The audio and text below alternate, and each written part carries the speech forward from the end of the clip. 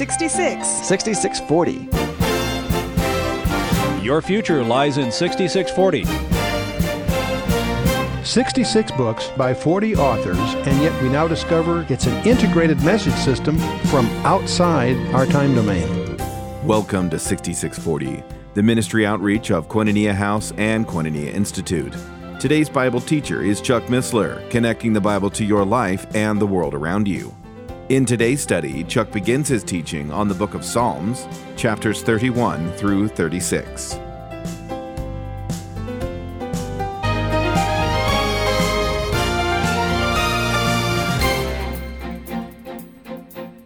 Well, we're continuing our exploration of the book of Psalms, and we'll be exploring Psalm 31 through 36 this evening. And Psalms, of course, for those that may have just joined us, is Israel's hymnal. It's actually a hymn book we're going through, and it's really poetry, but surprisingly laced with strong theology. Particularly tonight, we're going to touch on some very fundamental issues. In the Hebrew term for this book simply means praises. And 55 of these were actually addressed musically to the chief musician. And in the Greek, we have terms. A poem to be sung in a stringed instrument is one of the terms, and psalter is a harp or stringed instrument, something like a zither, really. But it's from the Greek term for this book that we get our English book, the Psalms, which have become an idiom in their own right these days. But we need to stop and comment briefly, remind ourselves about the nature of poetry. Most of us in the West are familiar with poetry in its phonetic design, the way it sounds. Poems usually rhyme, and they also have rhythm. Rhyme is the parallelism of sound, and rhythm is the parallelism of time, its tempo, if you will, different meters and so forth. So those are comfortable to us as we familiarize ourselves with Western poetry. However, we're talking about Hebrew poetry, which is very different. It deals with conceptual design, that not with sounds, not with rhyme or rhythm, but rather concepts. And it constantly deals in parallelisms, three different kinds at least. One is comparative, to help illuminate an idea. Another is contrastive, to show the opposites, the antithetic designs. And completive, synthetic. I'll give you examples of these in a moment. We'll also incur a number of musical terms, but one of these is quite controversial. It's called Selah.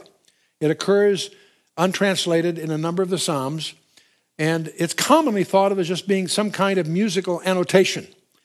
But there are a number of scholars that have come to the conclusion what it really is, it's a pause in which you are to connect ideas. When you see the word Selah, think of it as stop, look, and listen. Just pause, consider. It's a pause to connect ideas, not just a musical annotation. That's a suggestion. Parallelism, synonymous parallelism is when a second line restates the first. We'll encounter that a number of times tonight, where a thing is said twice for emphasis, in effect, two different ways. Synonymous parallelism. Who shall abide in thy tabernacle? Who shall dwell in thy holy hill? Very poetic, but it's a poetry of ideas, not sounds. Then we have antithetic parallelism, sort of almost the opposite kind of thing. It's just the opposite. The lines are in contrast to each other. An example is, for evildoers shall be cut off, but those that wait upon the Lord, they shall inherit the earth. So that's the contrast in Psalm 37. Well, that'll be the next session. Synthetic parallelism. That's where each successive line expands or completes the meaning. Example is Psalm 19 we encountered some time ago. The statutes of the Lord are right, rejoicing the heart. The commandment of the Lord is pure, enlightening the eyes. The fear of the Lord is clean, enduring forever. The judgments of the Lord are true and righteous altogether. The statutes, the commandments, the fear of the Lord, and the judgments of the Lord are all ideas that are not quite synonyms. They're a little bit different. And so each one expands the meaning of the next one. So that's synthetic parallelism.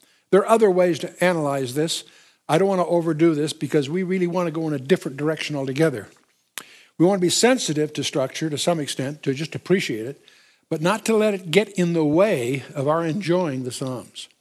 Now, they come from many sources. Virtually half of them, 73 of them, are ascribed to David, and several others that are not ascribed to David are clearly David's in style at least, although they're called orphan psalms in the sense that they're not identified.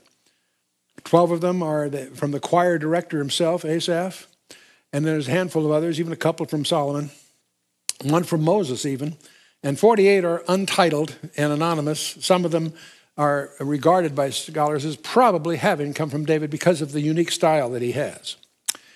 But I want to put a caveat out here because it's easy for us, especially people that have my limitations, which tend to be kind of technical, is to get tangled up in the technology, getting tangled up in the structure, getting overly analytical in our approach. Let's pause and guard against doing that here in this particular book. There's a concept of a clean animal chewing the cud. That was the key to clean sacrifices. Animals that were known to chew the cud. And I don't think that's incidental. I'm not dealing in a pun here. I think that's the Holy Spirit's way of encouraging us to do the same thing. Jeremiah says, "Thy words were found and I did eat them." And John says the same thing in Revelation chapter 10. We're to not just bite into it, but we're to digest, chew, regurgitate, meditate is an equivalent term. We want to avoid what some people call analysis paralysis. We've all been in situations where you can analyze something to death and lose the real meaning of it by doing so. And so we don't want to blindfold our souls to the real message that God would have us glean from these Psalms. And so we're really looking for prayerful absorption rather than intellectual dissection. Generally, when we go through these expositional studies, an expositional study tries to deal with the text, what does it mean? And we're going through a historical book, or if we're going through one of the epistles in the New Testament, there's a lot of benefit in getting into the grammar, understanding exactly what the text might mean. And so there's a real challenge there to do a sound job expositionally. And most of our studies, from Genesis to Revelation, are intended to be expositional studies. They're not exegetical studies. Those are studies that get into the grammar for its subtleties. We do that only when it's really necessary for some reason. We really deal with exposition. What does the text really mean to us? And but this is not that kind of a study. It's, in fact, I might mention here, it's in many respects, it's kind of a frustrating exercise to try to go through the Psalms the way we're going through them, because what we really should be doing is taking each psalm itself for an evening, to take it, chew on it, consider it, apply it, develop it devotionally. If we did that, we'd have 150 evenings, and it would take us 3 years to go through. And while I'm sure it would be rewarding, it would be at the expense of other things that we also need to address. So we've chosen to go at it a little differently. In fact, the real way to meditate is on your own. So it's my hope that we'll go through the Psalms, we'll highlight a few things, we'll add expositional notes as we go to give you some little bit of background. But that should not get in the way of what you should be doing, which is to take the Psalm on your own time and digest it. Before the session, we announced it in advance. You should have read them a few times. Also, after the session, maybe some of the highlights we talk about might trigger some interest. I encourage you, in your own devotional reading, we're taking about 5 or so a time, and that would mean that we'll finish our project here in about 30 weeks. We're 7/8, something like that. We're not quite a third, but almost a third of the way through. So we'll be finishing this in a reasonable time as it is. But what you should be doing is during the week taking them and digesting them, and you'll find you will get your own favorites. Some of them will be out of the 150 Psalms. There'll be at least half a dozen, maybe more, that will become treasures to you, special. And but that's a very personal kind of thing. And the real value of the Psalms is devotional. And so it's not a group thing. It's not an intellectual thing. It's not an erudite thing. It's a personal, private thing to do that. So I encourage you to do that. Because each one is a gateway to the presence of God. And it should be reaching you where you're living. And indeed it will if given the chance. Now, the preceding Psalms up to 25 have been dramatic and sensational. But we're now in a section that's a little different. We're in a section that's more quiet, more personal, more intimate. And we'll sense that as we go through this group of 15. A little less familiar, but they have a lot to say to us. And they're applicable. Each of these Psalms have at least three tenses, past, present, and future. They have a past tense in the sense they emerge from some specific trial or circumstance that David was experiencing. And it's sometimes helpful to try to put yourself in his shoes. Many commentators try to ascribe certain Psalms to specific elements of his history as recorded in 1st and 2nd Samuel, 1st, 2nd Kings, what have you. But many of those are conjectural. Many of them are, he's obviously in trouble, but exactly what led to that trouble is one of just conjecture. But there is a past tense we should be at least sensitive to. There's also a present tense of the psalm in that the psalm represents Israel today. Many of these psalms that replied to David in the past apply to David today and tomorrow in the future. But then as you talk about future, yes, you can do it in an abstract prophetic sense, refer to Israel, but the more important one is the application to us personally in the future, our tomorrow, our next week, our next month. And so I suggest this devotional paradigm. David's predicament and motives as the past tense of the psalm, whatever they might be, you'll come to your own conclusions. How this impacts Israel today, and more importantly, how does it impact you today? So I'm going to say past, present, and personal. And anyone who's been to seminary knows thing can't be true unless it always starts with the same letter, right? And I'm being facetious here, of course, but there's an alliteration that some people really cling to. I usually try to avoid, but in this case it might be useful as a mnemonic, a way to remember. Past, present, and personal. How does it impact you today? And that's a question you can validly ask with every one of the Psalms that we're just going to highlight as we go through. So let's go ahead. Let's take Psalm 31. And boy, does this have a popularity throughout history in some strange ways, as you'll see. And this is about trusting the Lord, taking refuge in the Lord. No matter how difficult your circumstances might be, we're going to be confronted with people, both in the psalm and who've applied it historically, that were in extremis in the ultimate difficulty. And that's what it's all about. And David was surrounded, obviously, by subversive whispers and campaigns and rebellion and all kinds of wicked conspiracies. And he was king, and yet he was on the run. And it was a very, very dark time for him, apparently. This is to the chief musician, so it was intended to be sung. Psalm of David. In thee, O Lord, do I put my trust. Wow. Let me never be ashamed. Deliver me in thy righteousness. These first three verses are quoted in Psalm 71, and 71 is untitled, but probably one of those that also was written by David. And let me not be ashamed. And that whole cry will be repeated in verse 17 of this song. And how can a righteous Lord permit wicked people to prosper and overthrow his anointed king? That's the question that's lurking in David's mind. And such a thing would indeed make David ashamed. He's the king, the Lord's anointed. And these wicked people are prospering that are trying to overthrow him. So he begged God to act speedily. It's interesting how often he does that. He does that 7 times through the Psalms, specifically asking not only to act, but act speedily. And reminds me of the person that prayed for patience. And he said, I need it right now. Okay. And deliver me in thy righteousness. Not David's righteousness, heaven forbid. We don't want to be delivered in our righteousness. We want his righteousness to deliver us. And he can do that because of a cross that was erected in Judea some 2,000 years ago. In thee, O Lord, do I put my trust. Let me never be ashamed. Deliver me in thy righteousness.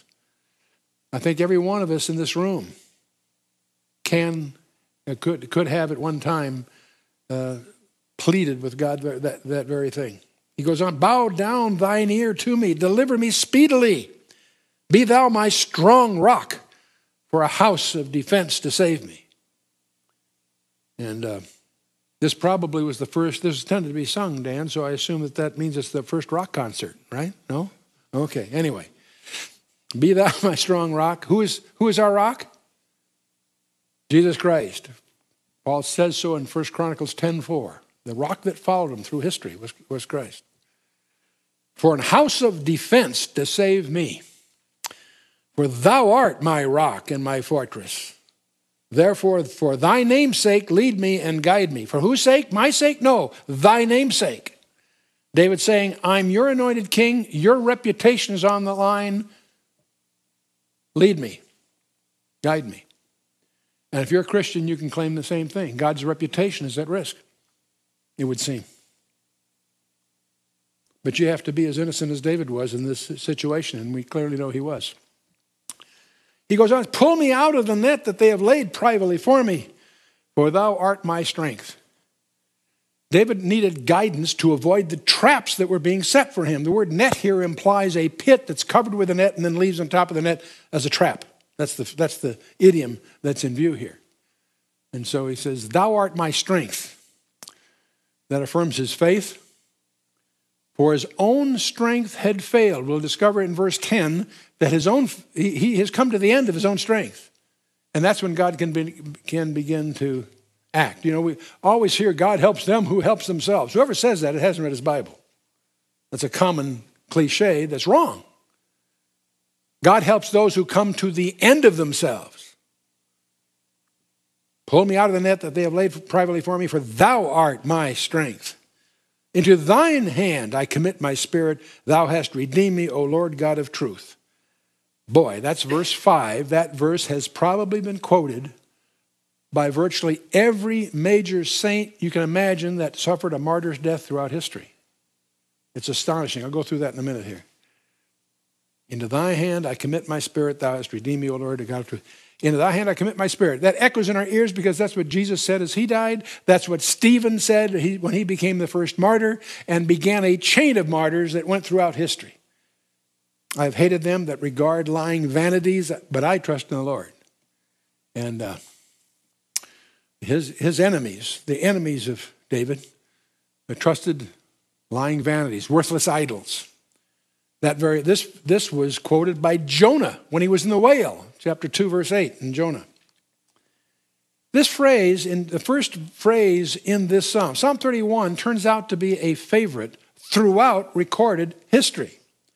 In thee, Lord, do I put my trust. Those words were said by Cardinal Fisher, Bishop of Rochester, in 1535 as he was martyred.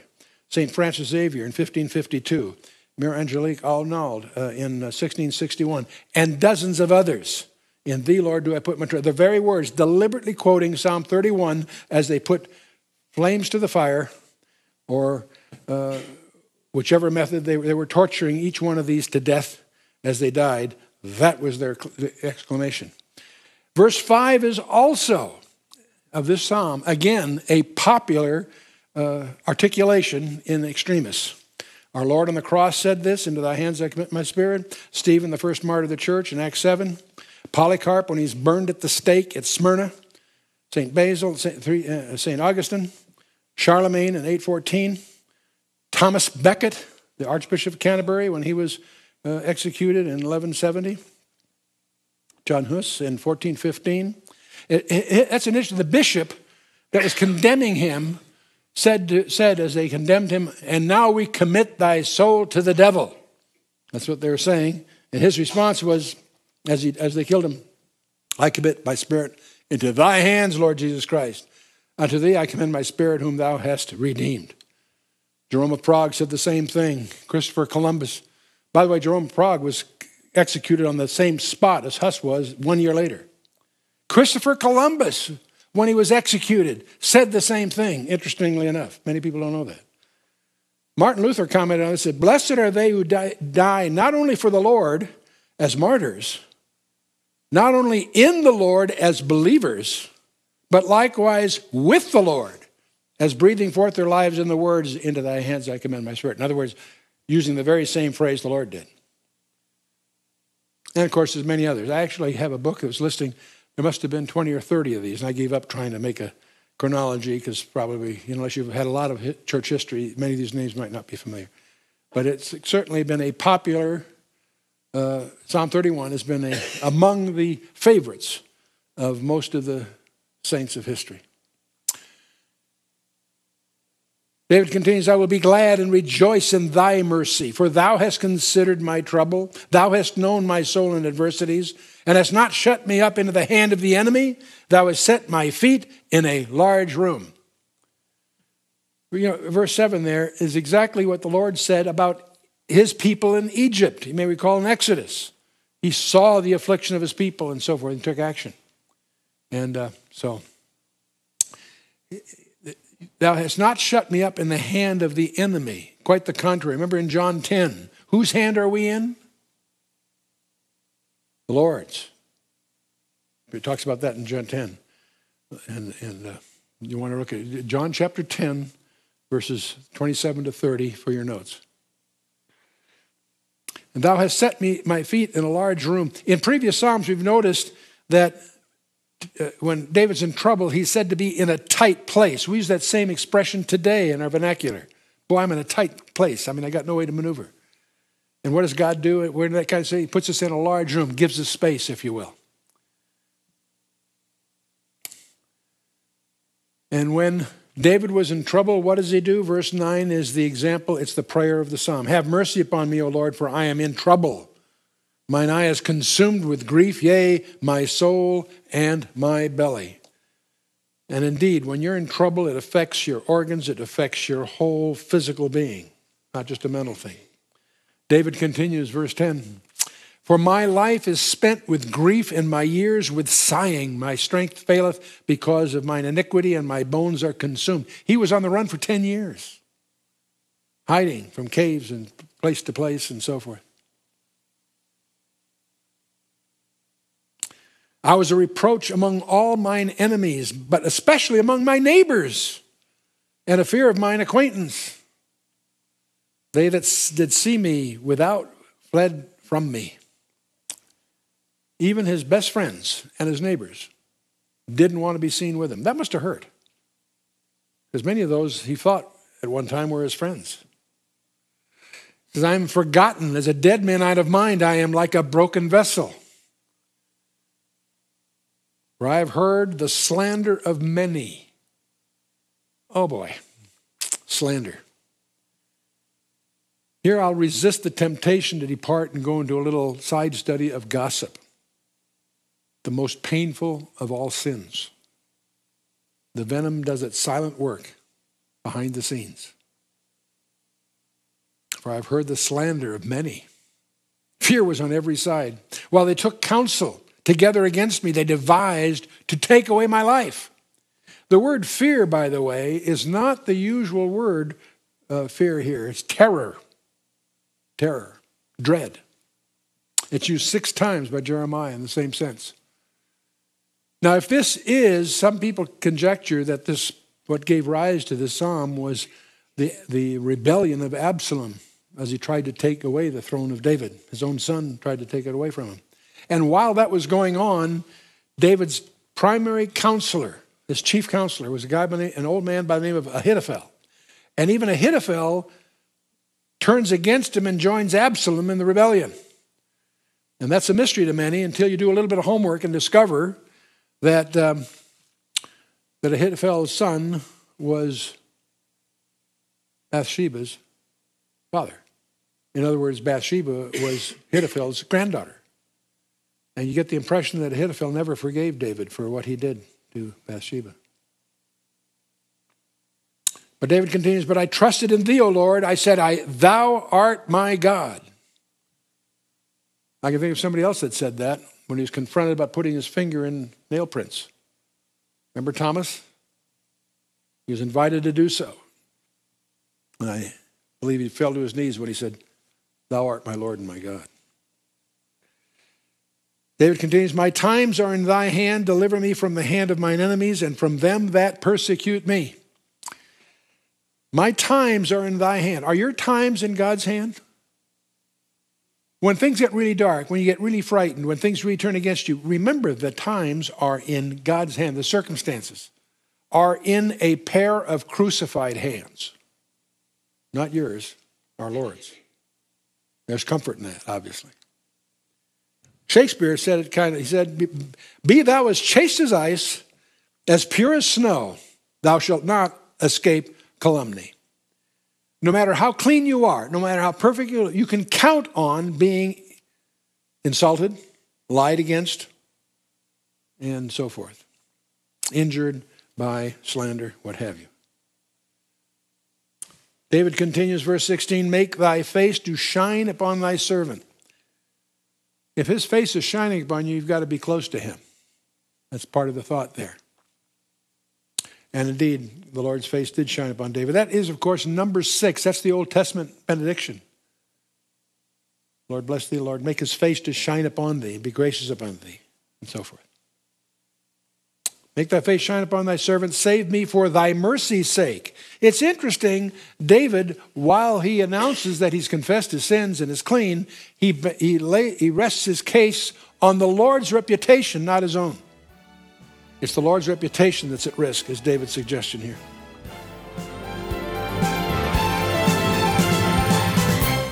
You've been listening to 6640, the ministry outreach of Koinonia House and Koinonia Institute. Today's Bible teacher was Chuck Missler, teaching through the book of Psalms. For a complete listing of resources available, please visit khouse.org. Or you can call us on 1-800-KHOUSE-1. To learn more about Koinonia Institute, visit koinoniainstitute.org. Thank you for listening to 6640 and for your continued prayerful support of this ministry. Until next time, as we continue this series, may God bless you with the knowledge of His Son, Jesus Christ, as you study His Word.